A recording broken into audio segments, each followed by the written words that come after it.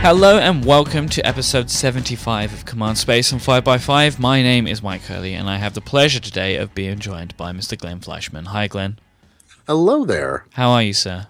I am euphoric, exhausted, and great. Thank you very much. And we're going to find out why as we go on into the show today. But Glenn, what do you like to be known for?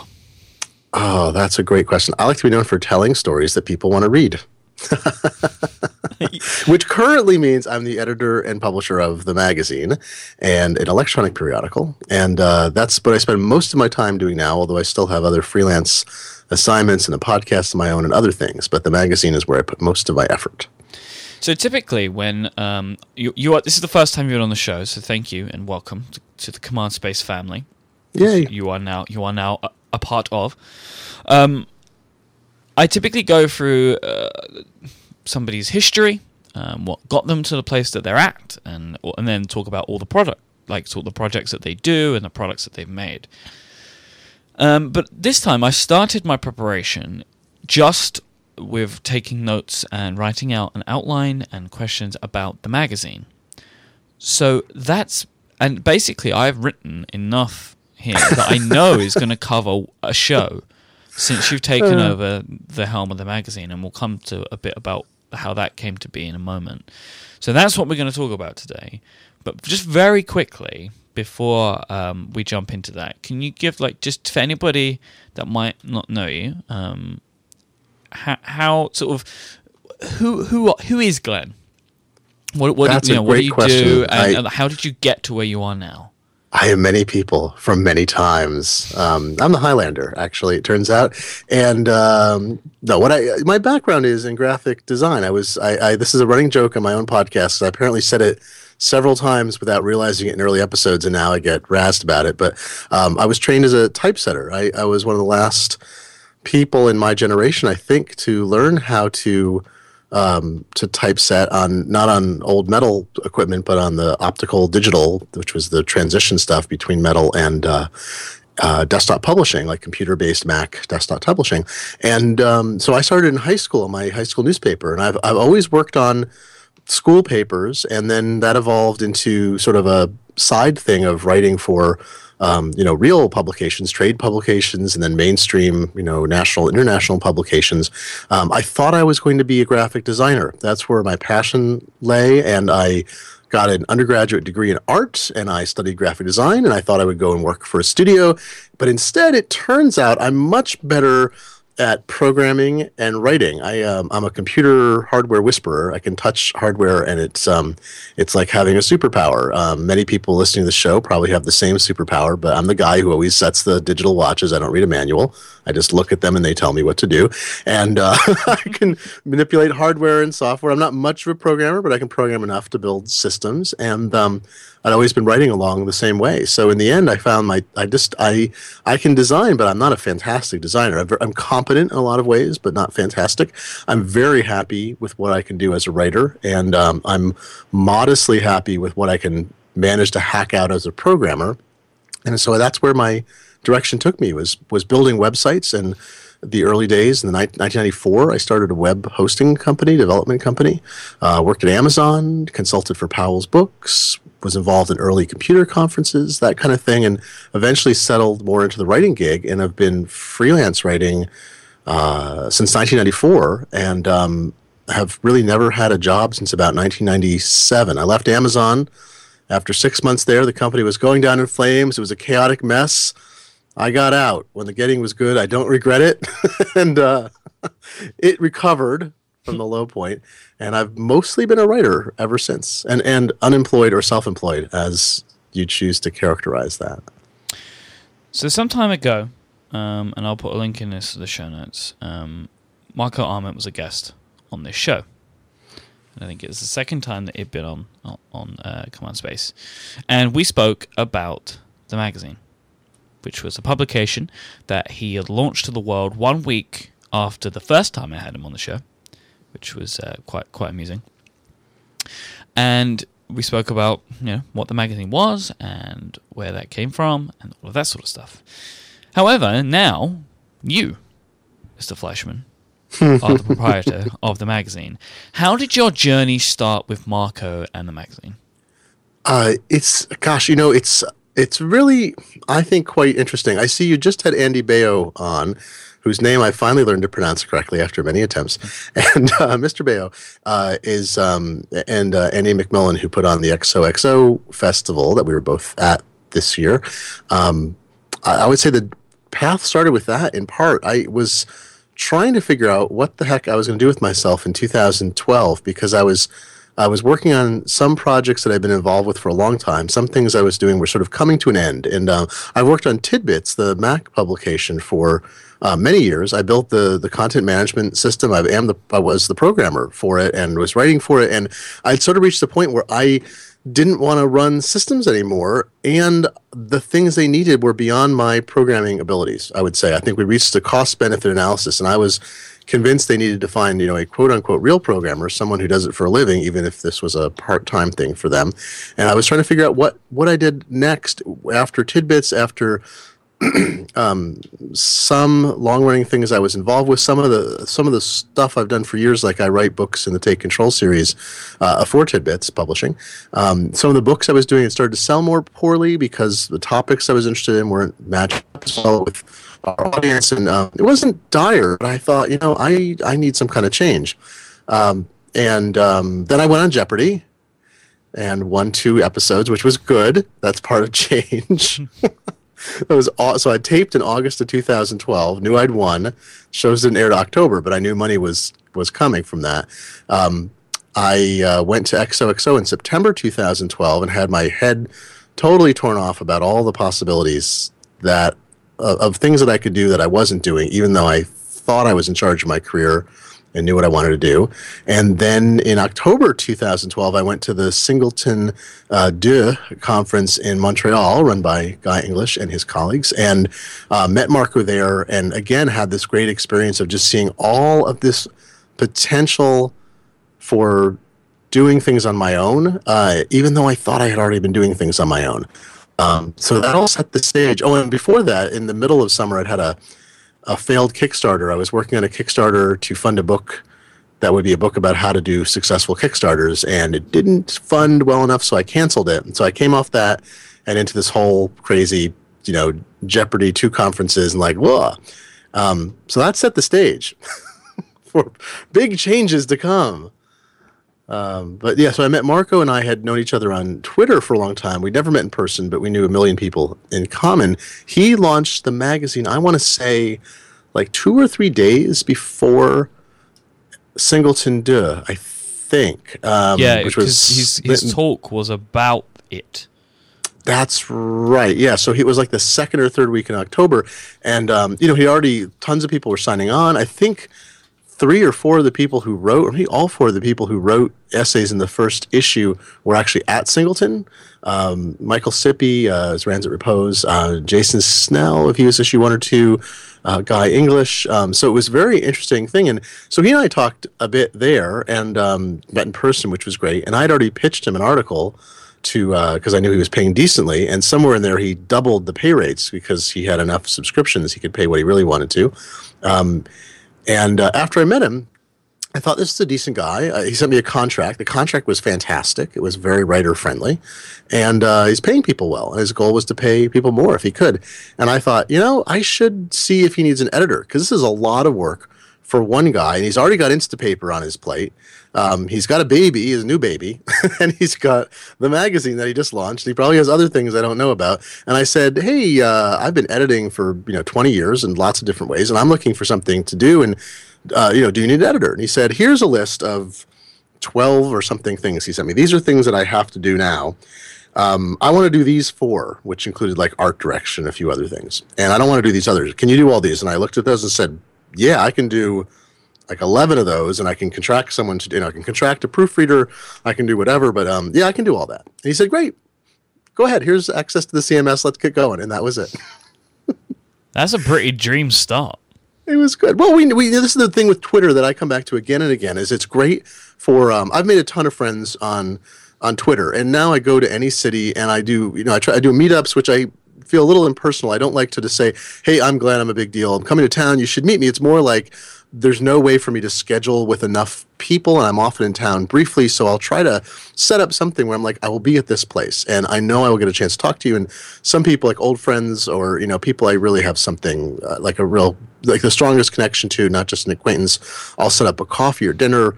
But I have no shortage of people, and it's so much fun. These are people that I've sometimes now spent years getting to know online, and get to meet them in person, and some now I've met multiple times. So that's part of the basis there. On a professional basis too, is there's people I trust because I've been talking to them or following them for years. I know how reliable, the kind of person they are, how they react to things. And I think Marco and I came pre-vetted for each other. He knew my work, and I knew the kind of person he was, and I think it turned out to be just right. He was exactly that person, and I think I did the work he was hoping I would do.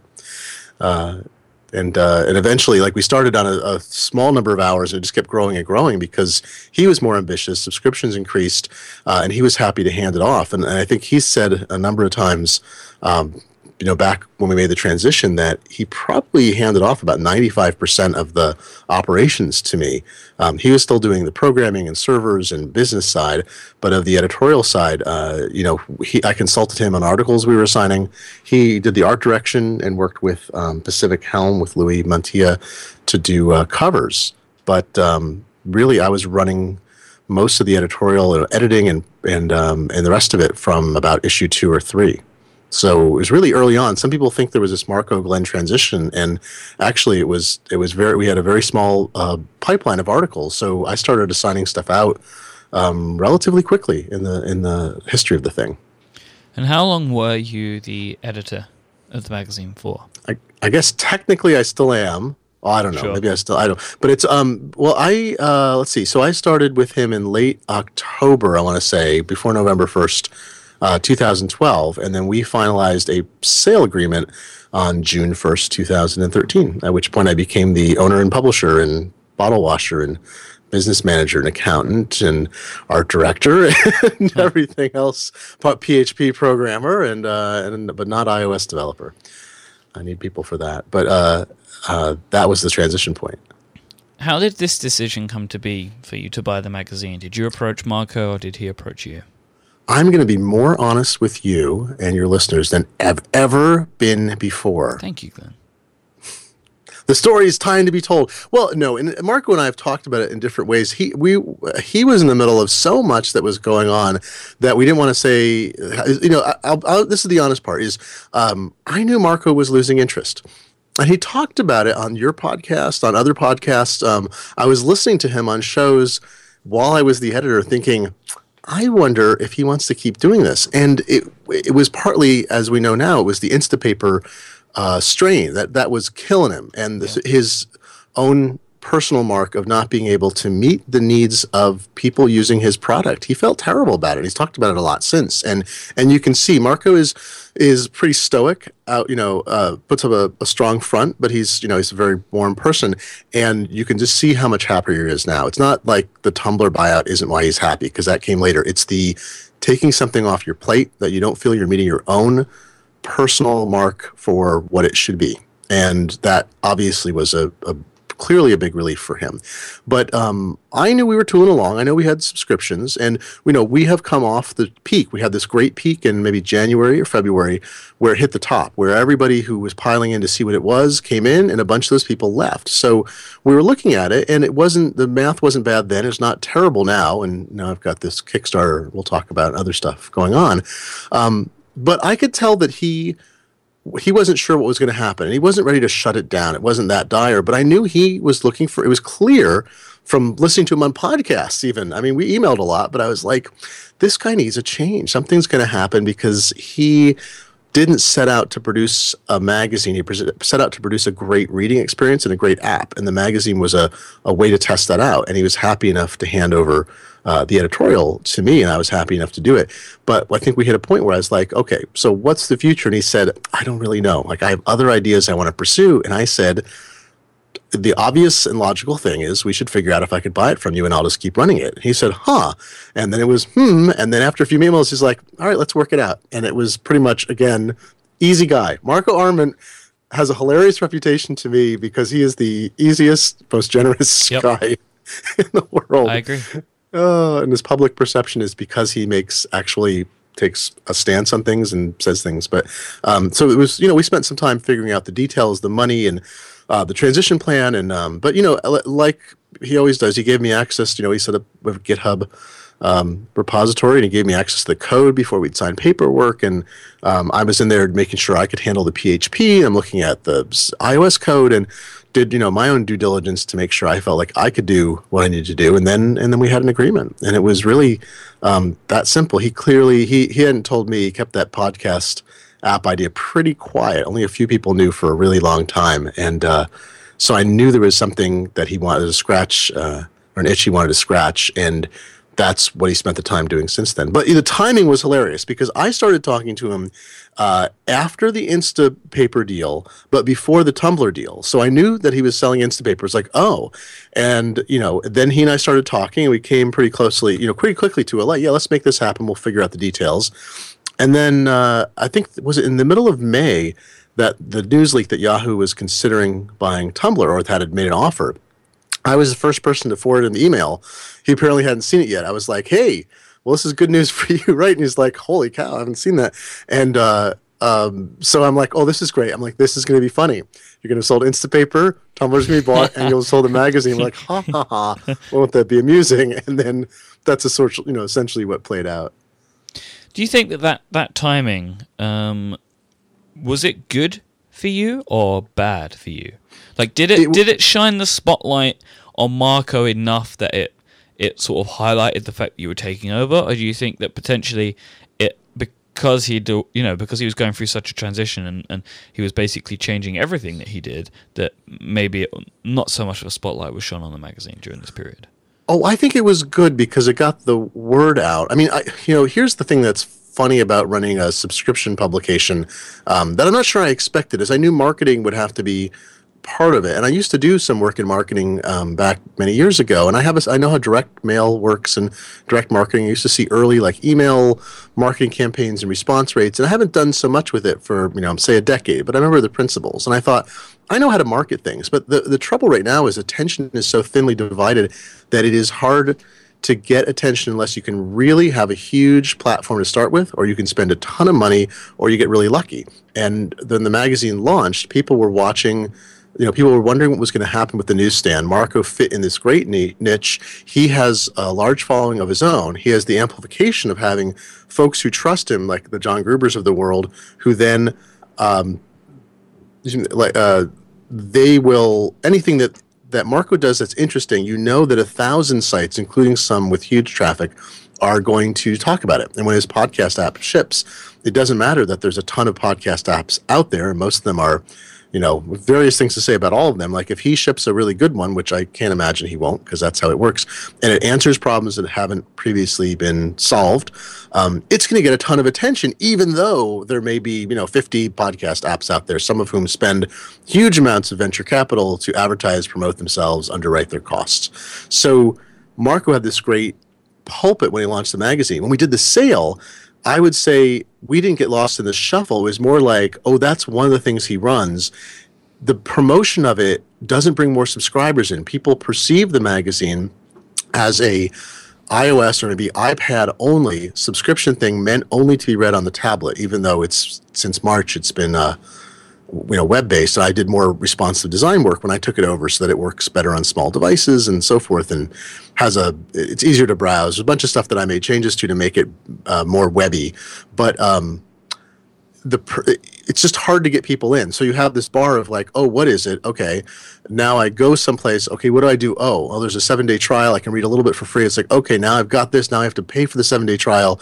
Now I'm a subscriber. Now maybe I'll cancel the 7-day trial, or no, I'll stick with it. And then every month Apple sends a reminder, or we send a reminder that you've got a monthly subscription, and people can cancel at that point. So there's a huge amount of friction and reminder that surrounds subscribers. So getting a lot of attention is good in the sense that people find you, but what people do, pulling the trigger to become a paid subscriber, is still a very difficult proposition. And it's the last several months have influenced everything I'm about to do in terms of understanding what gets people to pay for content in a world in which so much is free, but in which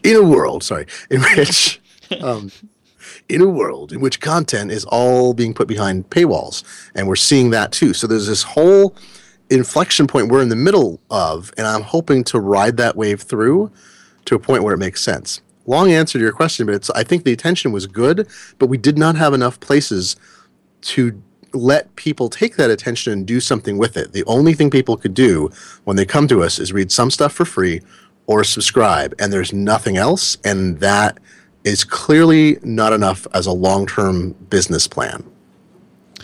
I want to talk about some of the changes and those long-term plans with you, but before we do that, I want to talk about our friends over at Squarespace.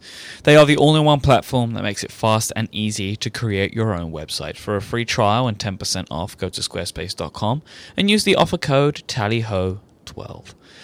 Squarespace is constantly updating their platform with new features, designs, and making their support even more amazing. They have really beautiful templates that you can start building a website with, and they have tons of style options so you can adjust, tweak, and craft your own space online. You can create your own home on the internet with Squarespace. They take care of hosting, SEO, and they even make sure that your site looks fantastic on all devices, as responsive web design is built right in to every Squarespace template. Squarespace is so easy to use. They have a drag and drop page building system that they call Layout Engine, which is really cool. But if you need any help with anything over at Squarespace, they have over 70 dedicated employees on their customer care team, which are based in New York City. Squarespace care about all aspects of design. They care about not only the way the templates look, but they care about how the back end looks, and they care about how their website looks too. And if you go to squarespace.com, you can see some really cool stuff that they've done, using Squarespace, of course. And it's got a bunch of videos and really, really cool stuff. Squarespace have 2 brand new iOS apps for their Squarespace customers. They have Squarespace Blog, which allows you to easily draft, post, schedule posts, review posts, as well as monitor and manage comments all on the go.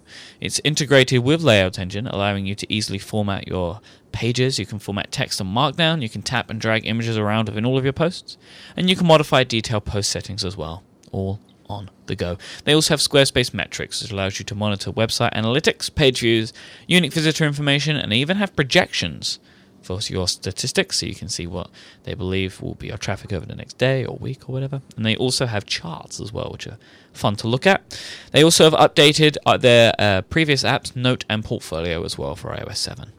As I said earlier, you can try out Squarespace for free, no credit card required to do so. And if you decide to purchase, their plans start at just $8 a month, and they include a free domain name if you sign up for a year. Make sure that you get 10% off and help support the show by using the code TALLYHO12. That's TALLYHO12.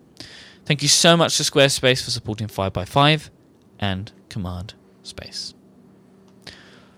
So, Glenn, when you took over the magazine, you sort of brought in a crack team of people, like a team of designers and developers. Like who are the people that you brought in to help you, and why did you choose them?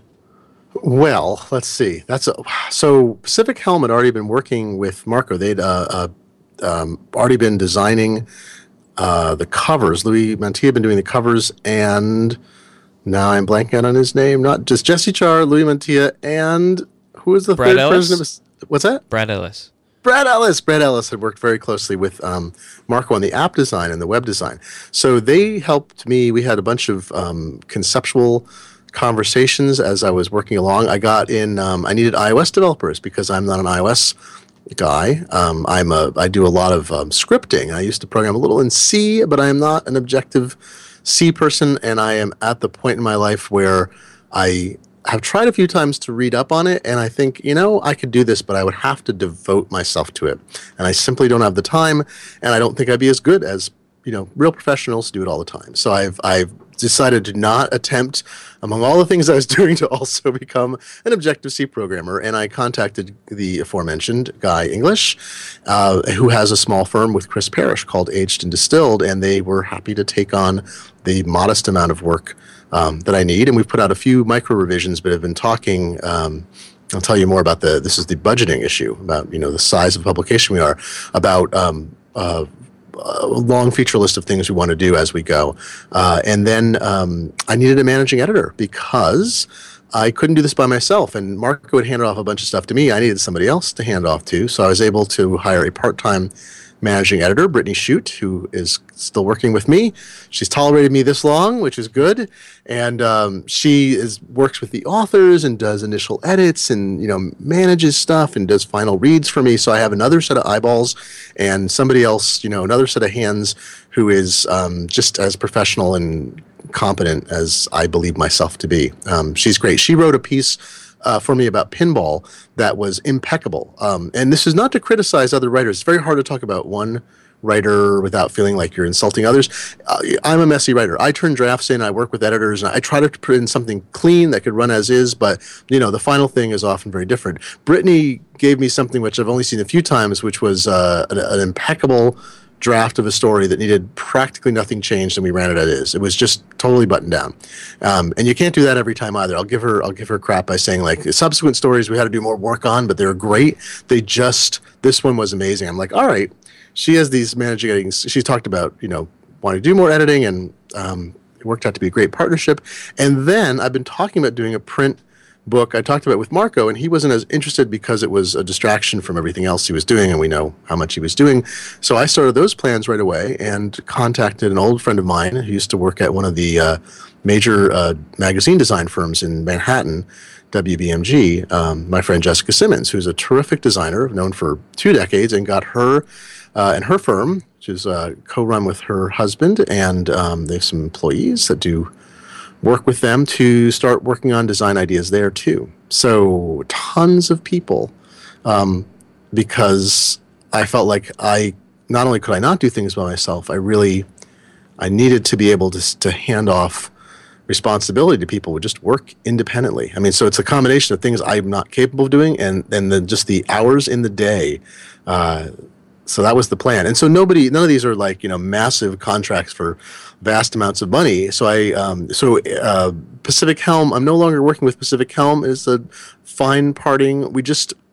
They're working with bigger clients, and my needs are very, very, very tiny. So I'm talking to some folks who are doing UI UX work and are going to hopefully come on and help me with my minor needs there. And I took over designing the covers, which is super fun in any case. Beyond everything else, super fun. So, but they did so much great work on the app, and we did a whole bunch of work over the summer, conceptual and some design sketches about moving forward, and now that's where I need to go from there.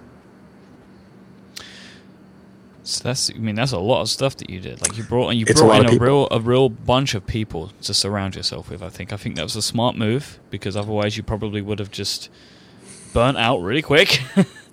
Oh yeah, and there's an issue of money. I mean, I mentioned that before, is that the magazine is not this massive profit center. It did very well in its early days, and as time's gone on, we've shrunk a little bit. I mean, I've been frank about it elsewhere. I don't like to give out numbers, but there's the path we're taking is not this. Hey, we're throwing off money left and right, and I can take that vacation this year. It's more like head down. We can make this work, but it means not being able to say write a big check to developers or designers and say just go do this thing. It means spending a lot of time planning and biting off small amounts of work to get done that will help with incremental improvements that will then result in benefits. So that's part of why I turned to the Kickstarter. It's part of why I have a different model going forward. I mean, I should mention, right now, I said earlier, there's a paywall. We come out now. We're an issue every other week. And it's $1.99 a month for 2 or 3 issues, depending on the month you're in, and about $20 a year, and for 26 issues. And that's kind of been our primary modality until November. That was all we did, and all the money came in 100% from people subscribing, and about 95% of that was from the App Store, and about 5% from subscriptions that come in directly through our website, where you can subscribe there and then use the iOS app as well, or vice versa. But most people come through the App Store entrance. But that's where all the money was coming from. And that, as I said before, finding new subscribers is tricky. It's a hard problem. And you've done some partnerships with Boing Boing and Medium as well, right? What do these look like for you? Well, these are both very interesting. The Boing Boing deal, there's a ton of affinity between the kind of stories we want to write and the kind of audience they have and what they want to do. And over time, Boing Boing has become more featurey. I mean, they were an early blog, and for a long time the most popular blog, and still among the most popular. things that is, properly called a blog. And they've run more and more features, longer articles independently reported or written directly for the site, not linked in from elsewhere. And so they're on a path to do more of that, and they've talked a bit about that publicly, that's their direction. And we talked for a bit about how we could work together, because I've known a lot of the people involved for years or a decade or more. I write for them. I've written a number of features for them, and I just love the people. And so we ultimately decided to sort of test the waters of what we could do by me providing essentially free content that they're running. So I'm posting a feature. It depends on the time that's going on, but we're more or less taking one of the features that we have in our issue. We make one of the 5 features free every issue. That's been kind of the plan for a while. And we take that, we publish that on Boing Boing. And it's partly to see what people respond to. It's partly to see if there's a path from there to people saying, oh, this is great. I want to see more stuff like this. Oh, these guys have a fee. Well, I'll subscribe. And I'll be honest, it's worked out well in the sense that the articles that get good attention at Boing Boing, and they get a really great response. We ran a piece about the Dutch Santa Claus, Sinterklaas, and the whole Dutch celebration of Saint Nicholas, which is fascinating and bizarre to most other people on the planet who celebrate a sort of American-style Christmas or something similar to it, a UK-style Christmas. The Dutch celebration is totally different and baffling. And so a friend of mine who's a terrific writer and Canadian who moved to the Netherlands, married to a Dutch fella, has 4 kids. She read this great piece about it and looked at some of the racial implications and what it's like to celebrate it as an outsider and so forth. And that went up on Boing Boing, and it had 100 comments. The conversation went on and on and on and on and on. We don't have comments at the magazine. That's partly was Marco's predilection, and it still feel like it's not what I want to do at the moment. So it's great to take these pieces into a different forum and see how people respond. And it was generally a pretty civil discussion that went on and on and on and on. So the downside is Boing Boing readers don't seem to be coming to subscribe. They like the articles we post. We get a nice response. We get sometimes, like I say, lots of comments or compliments or forwards or whatever, but they don't come and subscribe because, again, that bar is very high to get people to come and say, I'm going to pay a recurring amount forever, or I'm going to pay $20 for what I'm seeing now. I'm going to pay $20 for a year of this. These are hard things to sell. And the lesson I learned from Boing Boing is, in fact, that is even with a very large number of readers who really like the material we're publishing, it's still hard to get them to convert to paid subscribers. What about Medium? Medium is kind of a different deal. I went to them to see how to use their platform because I was curious about publishing some stuff there, archive pieces or whatever, and they actually offered me a nice deal, which they're doing with a few other publications. Medium is 3 different things. I don't know if this has been gone over well enough elsewhere, but Medium is a publishing platform that anyone can use almost like a blog, but they also have an internal editorial operation where they're hiring writers and cartoonists or contracting with them to produce feature work or short pieces. And then the thing I'm involved with is where they're partnering with publications and paying us based partly on traffic and partly on other factors, or paying us to put new content up, because Medium is an experiment in figuring out what people will read. And they're very simplified too. Medium is very magazine-like in that the presentation is intended to not distract from the words or images. They try to not throw cruft in there. There's no ads.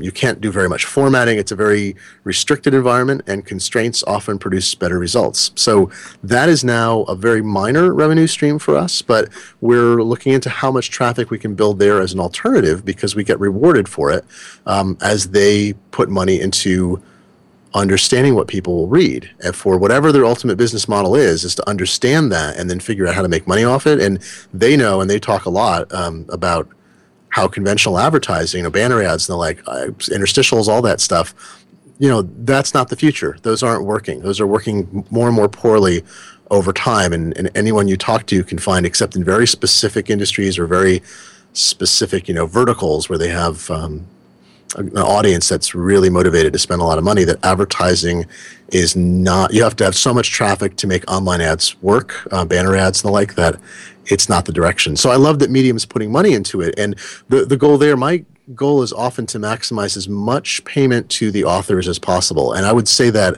and other contributors. And I think, I don't know if I give you an exact number, but I think like between 50 and 60% of all the revenue that comes in goes to contributors. And another hunk, there's a hunk for tax, and there's a hunk for, Brittany and other editing, proofreading, and some technical stuff. And, there's not a ton left over for me at this point because this is it's effectively a startup. So it's paying its bills, and I make my living through a variety of means. But the Medium thing is the same thing. I've got a minimum guarantee from them of a certain amount, and I'm paying most of that out to authors so I can pay them enough to write new, shorter, original work that goes up on Medium and mix that up with archive pieces that we've already published to try to crack the code there and see, again, they're experimenting, but we're also experimenting too to see what people want. And so that's been a lot of fun. I love their platform, and they are continuously, they have a ton of programmers, and they're continuously updating what they do as well.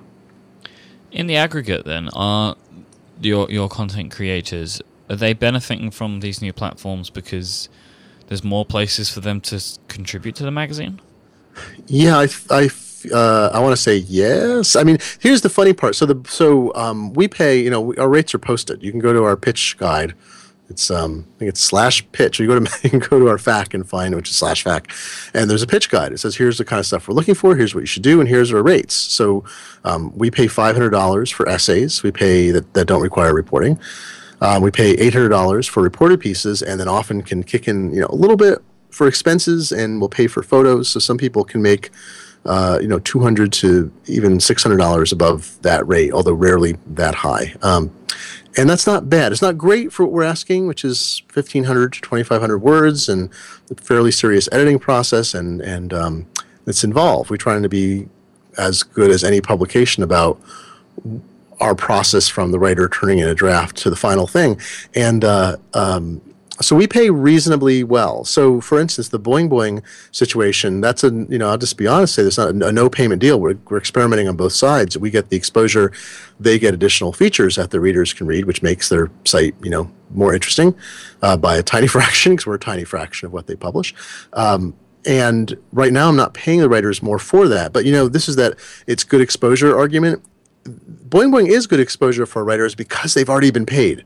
So we've already paid them their fee. We only take 60 days exclusive rights, so they could resell or republish after 60 days, and we're getting their piece broader exposure, which is okay since we paid. If we hadn't paid, I'd feel terrible. Or if Boing Boing was paying us and we were passing none of it along, I'd feel terrible. But in this case, I think it actually is a good situation. With Medium, I'm looking at, we get statistics. So if any of our archive pieces go through the roof, I will be happy to write some additional checks to people for, something they wrote 6 months ago. If it suddenly gets a ton of traffic and that results in some additional money coming in, then I'm going to be delighted. The best thing I do is write checks to people. It means there's a good reason, right? What's that? It means there's a good reason.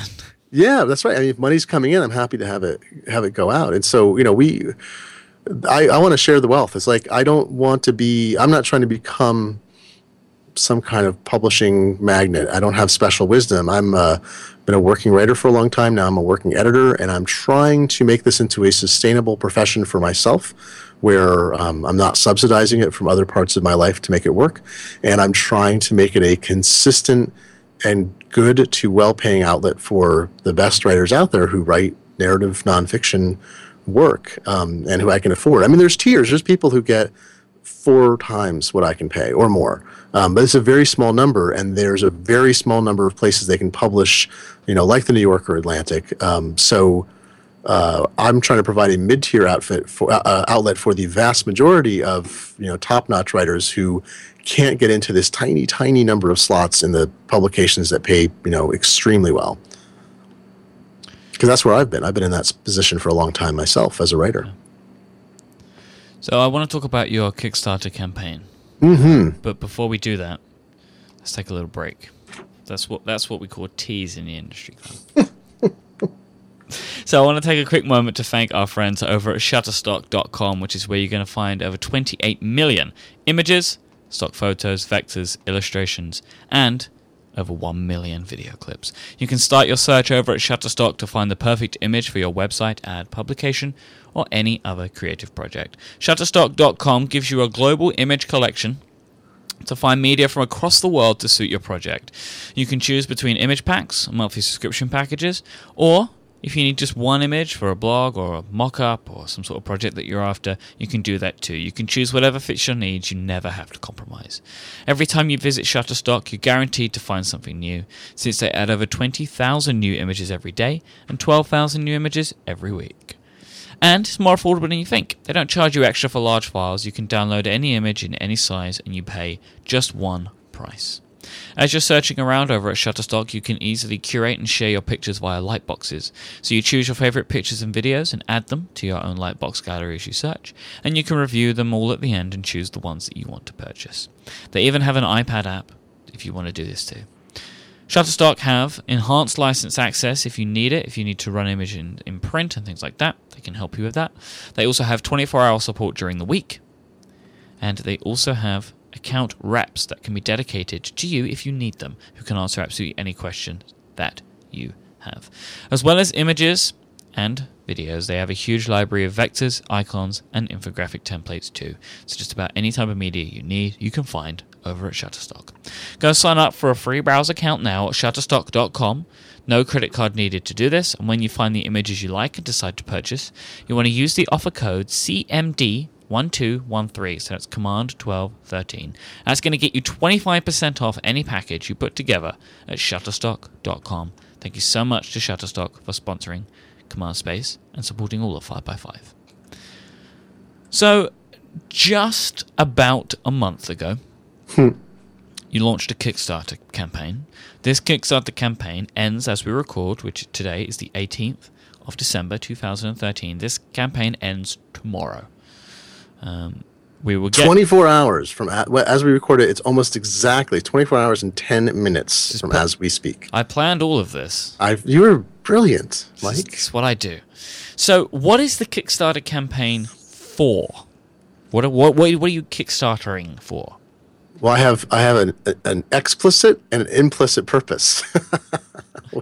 The explicit thing is it's a book. I want to make a thing of atoms that people can purchase as a one-time thing without a subscription. So we talked about this for a while. I mean, I tried to convince Marco, but it was a distraction. It's something different. It involves a lot of management and money. And I've been planning for a long time with these designers of mine. We'd gone through some prototype work to see how it would work and start getting bids from printers to make sure it would all work out. And so I kept a spreadsheet and kept putting numbers in and talking to designers and talking to authors and looking at things and trying to come up with it. And I finally said, this is doable. I was hoping to get the goal down to $40,000, but I was had to bring it to $48,000, which was a very carefully chosen number. It was not, $2,000 less than 50. It was like $48,000 would allow us to cover 100% of the expense of printing really nice hardcover books,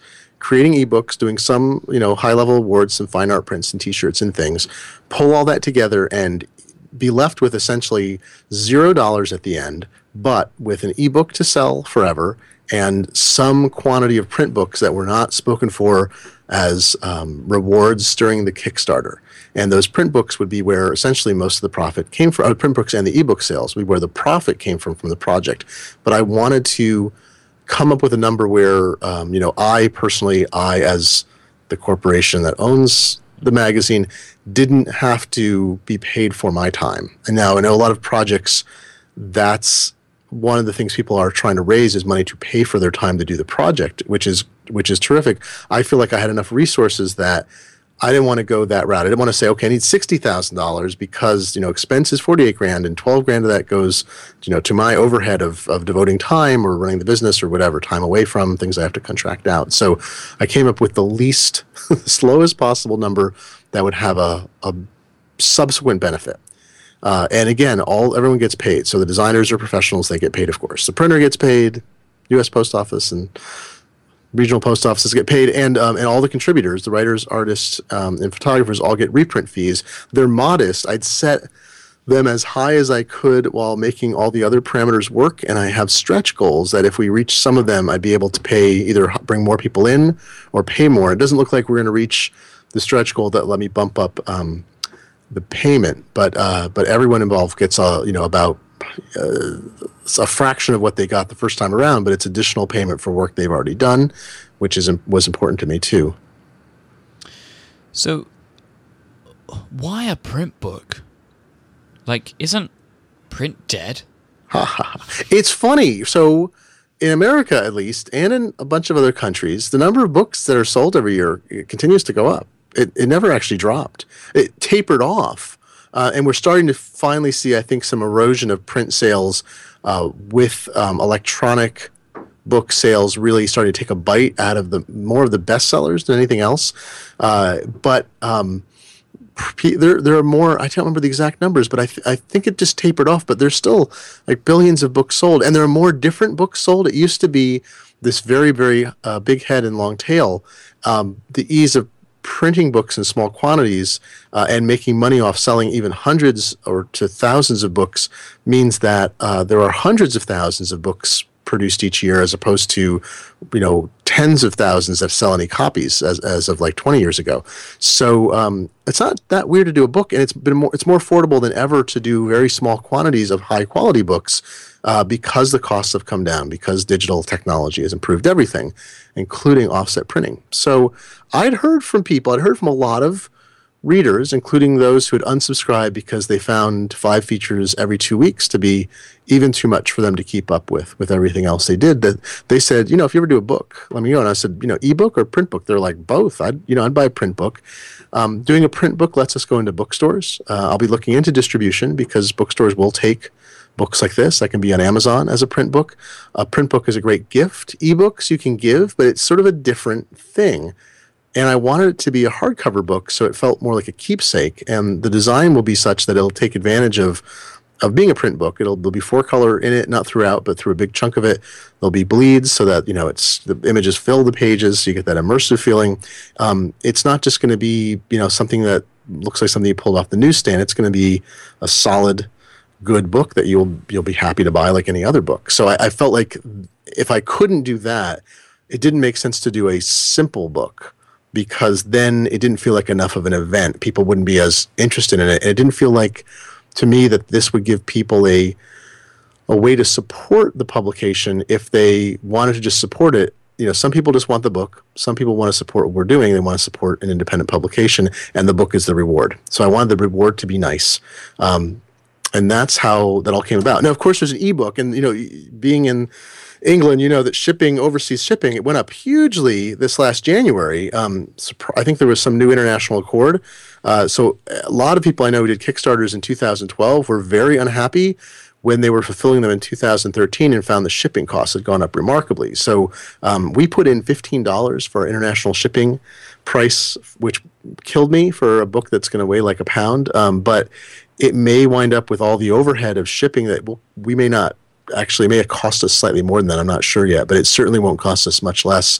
So that's a problem. So for our overseas friends, we are friends outside the United States. We've made the ebook edition DRM free. It'll come in multiple formats. Read it on every device, and that's the plan there. But a print book seemed like something real and palpable people could hold on to and feel like they'd been involved in something real. Where an electronic edition by itself would just be, well, why did you need to fund that? Why did you need money to put out an ebook? It's like, well, you're right, we could fund an ebook, but a print book, there's so much more overhead, preparation, and cost. It made sense to kind of come out there and say, we have this thing. This is part of our new direction. Help us get there and get a beautiful book. I bought the print book. You're awesome. Because You're awesome. If I was going to do this, I wanted it to be physical, because the ebook, of course, is going to look beautiful. I'm sure you've got some images and stuff, but I can get access to them in a digital format already. I wanted the physical thing. I wanted the coffee table book. That was kind of what I wanted. That was kind of our thinking, was that there's something wonderful about something that you hold in your hands and it's real. There's also the gift aspect, as we'd heard from a lot of people, and that's actually part of the Kickstarter in a different way, is a lot of people want to give the gift of the magazine. They like it, and you can't go to somebody else and say, you should subscribe to this. Or you do, and they don't, because they're not going to pay the money, and you're trying to talk them into it. We have a lot of recommenders in our crowd. And so this is a way someone can buy a book and give it to someone else. Well, of course, be selling it after the Kickstarter too. So people didn't want to come in at this essentially, quasi-speculative basis, or maybe they don't like Kickstarter, they don't want to give their credit card. Who knows? There's all these reasons why people do not do crowdfunding. Lots of reasons. They don't want to be part of the crowd. They don't want their name published as a backer, all kinds of things. So the campaign will sell pre-orders, and it's possible people will buy them. Our delivery date is February. People will buy them and give them as gifts then too. But the other part of that is we haven't had gift subscriptions for the magazine itself, for the electronic edition, and I'm adding that. So when the Kickstarter is over tomorrow, we'll send out a survey to people to get all their information, and I was offering a discounted electronic 1-year subscription, and that'll be something that we add as an option too. Now, during the Kickstarter campaign, it's $15. Our normal price is $20. I'll probably do a Christmas, end of year special where it's like $17.50 for a few weeks when we launch it, so that people can give the gift and not tell people to do it. Look, it's here. I'm giving you. Here's the magazine. You can sign up for this mailing list, and here's the website and log in, and it's free. It's my gift to you, right? And they can do it before the holiday season. But we definitely heard from people who wanted to be able to share it, and there was just no easy way to do it before, and so that's part of this. Have the funding process been so far? Have you enjoyed it? Has it been hell? Has it been a roller coaster between the two? Have I enjoyed it? Yes, all of that. So I have been writing as a journalist about Kickstarter since 2010. I wrote an Economist piece that ran, I think, in like June of 2010 in the Technology Quarterly print section. And I've been sort of obsessed by it ever since. And so I've talked to a bazillion people who've run successful campaigns. I've interviewed Yancey Strickler, who's now the CEO, who's one of the co-founders and just got kind of moved into the CEO position recently a bunch of times. I just think it's a wonderful, I started a podcast, for crying out loud, that's sort of about one of the legs of the podcast is how do you do funding for stuff you want to do on your own? And crowdfunding is a big piece of it. Not everyone I have on does crowdfunding, but almost everyone does in some form, even if it's something they run on their own site, not through Indiegogo or Kickstarter. So I'll be honest too here. I'm telling you all these secrets. Not really that's a secret. Is I wanted to be involved in something that succeeded. I had a failed one. I wanted to do one that succeeded. I wanted to be involved in this from a participant standpoint so I can write about it more effectively, because I believe it's a substantial change in the future of arts and creative funding. And we've already seen that, given that Kickstarter is on track to pump, I don't know what it's going to be this year, like $300 million or something into, I mean, more than that, this year, into all these independent projects. And a few of them get a few $1 million each, but like 40,000 of them are getting, under $5,000 each. So it's a whole different change. So I want to be part of that. I want to be on the inside and know how it goes. That said, was it a joyful thing? I knew that most Kickstarters that succeed do not have a straight upward line. You don't start from zero, and people fund it steadily from day one to day whatever your endpoint is. I knew that. It was still a shock. Our goal was $48,000. We did $16,000, almost to the dollar, in the first 24 hours, and then it stopped. It was like a clock went off. When you say it stopped, are we talking like people just stopped funding, or was it a trickle? Like, it went to the slowest. It was coming in so fast. I have a Kickstarter app installed on my iPhone that the thing was just and I didn't have it binging at me, but it would just light up the home screen or the standby screen, and I just look over there, like just constantly, practically be scrolling down with people, hundreds of people over the course of 24 hours, and then almost exactly 24 hours in, people just said, "Oh, okay, it's funded enough." So it didn't. The motivation went off. We hit 33%, 24 hours, and then. And this was in America. We were going into Thanksgiving, so I launched it on a Wednesday at about 4 p.m. in the afternoon. And so by 4 p.m. Thursday, we're already getting into Thanksgiving week where people start to leave. So people have left work for the day on the East Coast. Friday, they're not paying attention. Then a lot of people take Thanksgiving off, or it's this weird week. So it just tapered off, and we brought in a few $1,000s over a week. Then Thanksgiving is over, and I start doing the promotion again. I mean, I've been talking to people during Thanksgiving week, little by little, but Thanksgiving week's over, and I'm like, oh, okay, here's when people come in. And again, it just sort of trickled along. Now, here's the thing I knew. The thing I knew is most Kickstarter graphs do exactly this. You have this big start. The first 24 to 48 hours are huge if it's going to succeed. Then there's this long tapering thing in the middle because there's no feeling of, oh my God, we have to do this. For those people, they come in, they look at, oh, okay, well, I'll come back to it, whatever. There's a remind me button in Kickstarter where you can get an email 2 days before the project is over, and it reminds you, hey, you wanted to back this, come take a look. So I knew that would happen. But even then, you're still like, oh my God, it's not going to happen. It's not going to happen. I wanted to hit 24% or 50%, $24,000, because the statistical analysis of successful Kickstarter campaigns done by a number of different people, you can find charts of this all over the place, show that 50% it's not exactly a magic number, but 97% of campaigns that get to halfway to their total also go on to reach 100% or more of funding. Is that by a certain point? It's by 50%. I mean, I shouldn't say it tapers up. Like the numbers that Kickstarter puts out is, I believe it's something like 20% of all Kickstarter projects that are launched never get a single bid, never get a single pledge. Mm-hmm. So people post it and their mother doesn't even bid. Their children, whatever, their friends, nobody bids, right? Nobody puts a pledge in. So that's wild. I mean, that's crazy to begin with. You're like, you went through all this trouble and you get no pledges because Kickstarter they filter on the basis of guidelines. They don't filter on basis of whether the project is good or not. And they give you advice if you need it, but they don't say this is a terrible idea. They just say, well, it doesn't meet our guidelines or it's impractical or whatever. And now this number may be old, but it used to be that 20% of projects also never exceeded like 20% of their funding. It was some very low number. So you already have, of 100% of Kickstarter projects that are done, 40% go nowhere, right? 44% of Kickstarter projects fund. So there's this middle ground of like 16% that get a reasonable amount of money, but they never reach 100% for whatever reason. They're too ambitious.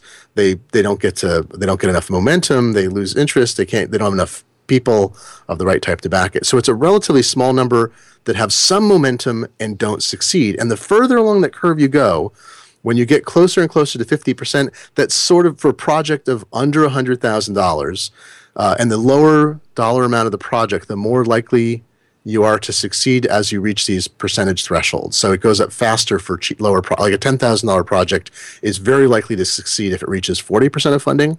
At my level, once you hit 50%, it's not exactly a flashover point, but it's a really, really strong indication associated with other projects that have done this before that you will reach funding. I knew all this. It was still nail-biting.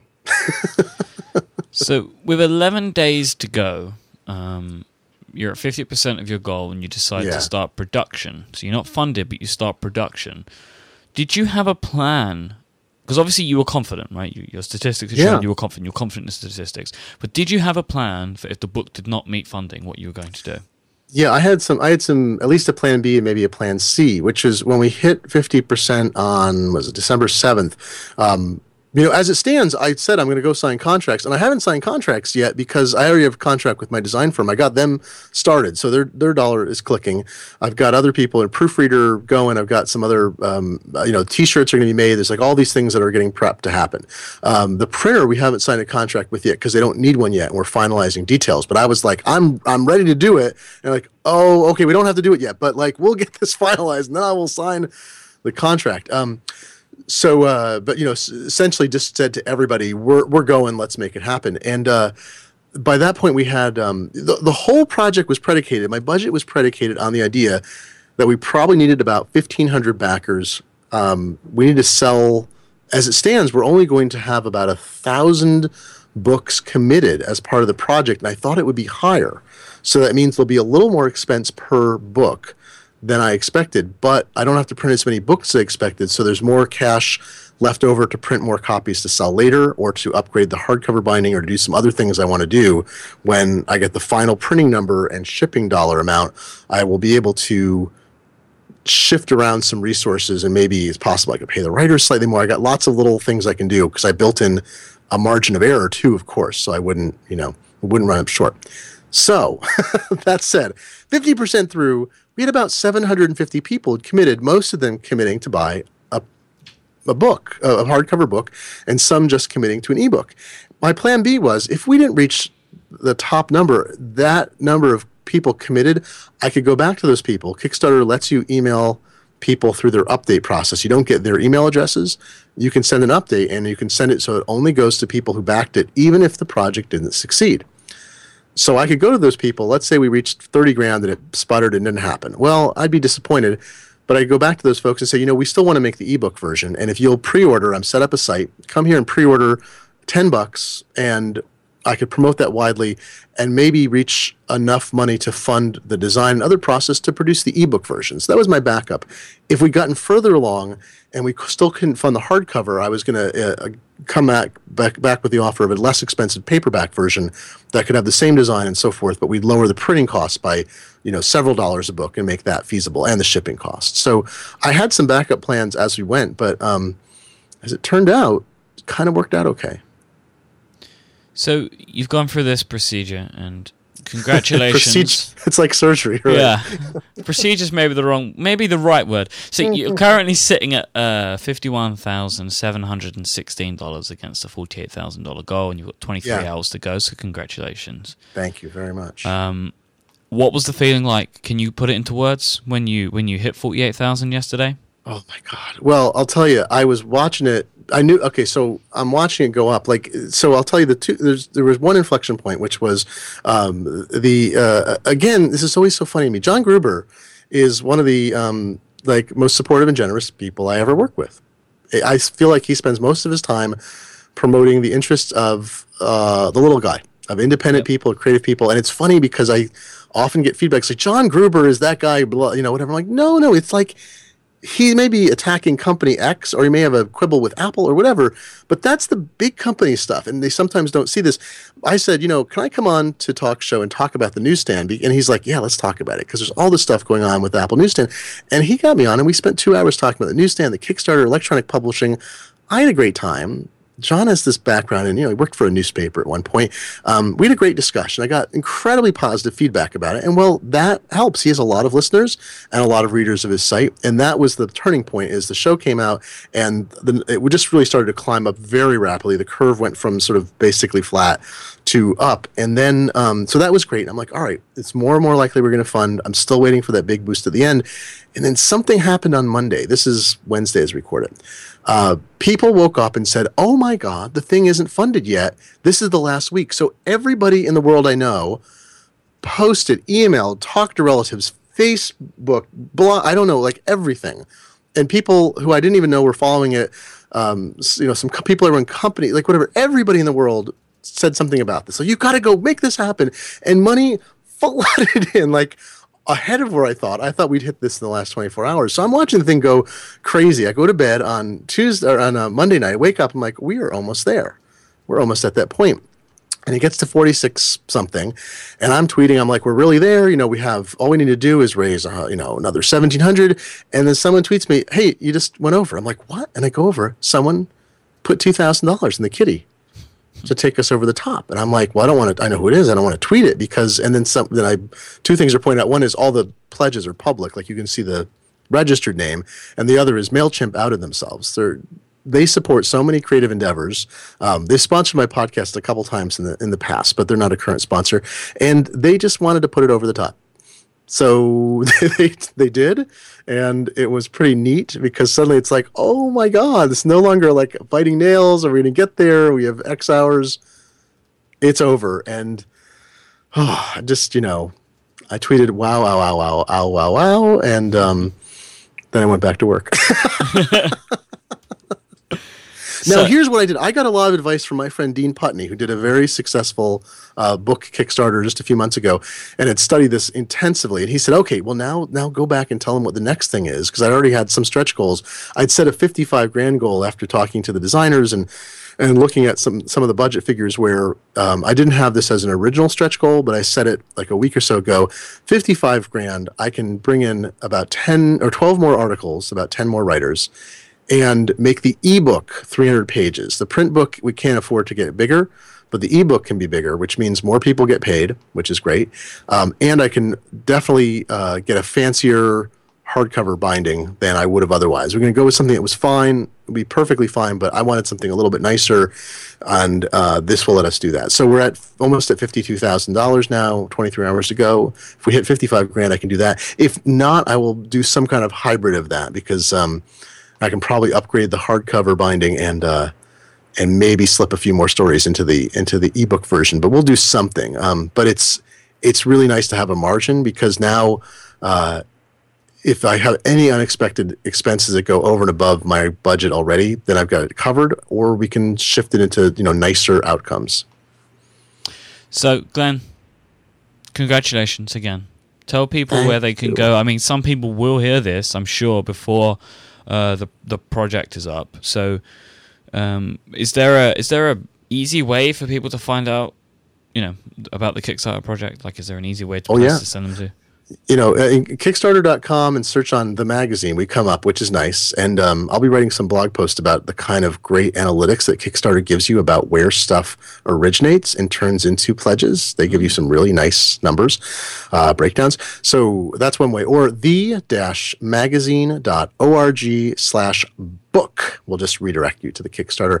And I'll open a store. Like, this is the thing. Right now we have just a subscription. When the Kickstarter is over, there'll be a way to pre-order the book at a like sort of the normal price. The ebook, the print book, and subscriptions. That's the post-Kickstarter plan, is to open all that up to everybody at what sort of an ongoing retail price will be, probably discounted a bit for the holidays again still, but all the Kickstarter folks got the advantage of being early adopters, so they save. You save money by coming in early, but this is our new direction, is we're going to sell stuff you can just come in and buy and not have to pay for on a recurring basis. It's very exciting. And what about you? Where can people keep in touch with you and what you're up to? At Glenn F on Twitter, GLENNF, like Frank, is the best place. I have a website at glennf.com also, but I'm mostly found on Twitter. I think that's it's like a home away from home for me. Wait, do you tweet? I sometimes, Mike. Occasionally. Really? Only several hundred times a day. Not very much, is it? I noticed this when I was adding you into the show notes. Glenn's current Twitter count is 182,502 tweets since August 2007. I always make the disclaimer, I talk to people on Twitter, so these aren't all public, quasi-public tweets. That includes a lot of tweets that start with an @ sign. So I'm talking with someone, and everyone on my feed doesn't see it. So there is a little bit of that. But that's Twitter for me is the best water cooler in the world, and I may abuse my water cooler privileges a little bit. Hey, well, we love you, so you keep doing what you're doing. Glenn, thank you so much for joining me today. It's been a real pleasure having you. I have to have you back on again sometime in the future, because there's so much stuff about you that I've not even scratched the surface on. I'll be back. I'll be back anytime. And when you have that print book in your hot little hands, then we can talk about what books smell like and ink and so forth. And you have a podcast of your own. It's true. I do. It's called The New Disruptors. You can find it at, actually, we're part of Boing Boing has assembled a small array of podcasts, or I have a website, which is newdisrupt.org, which is a little joke, newdisrupt.org. I'm funny. I try to find a good domain name these days. What can you do?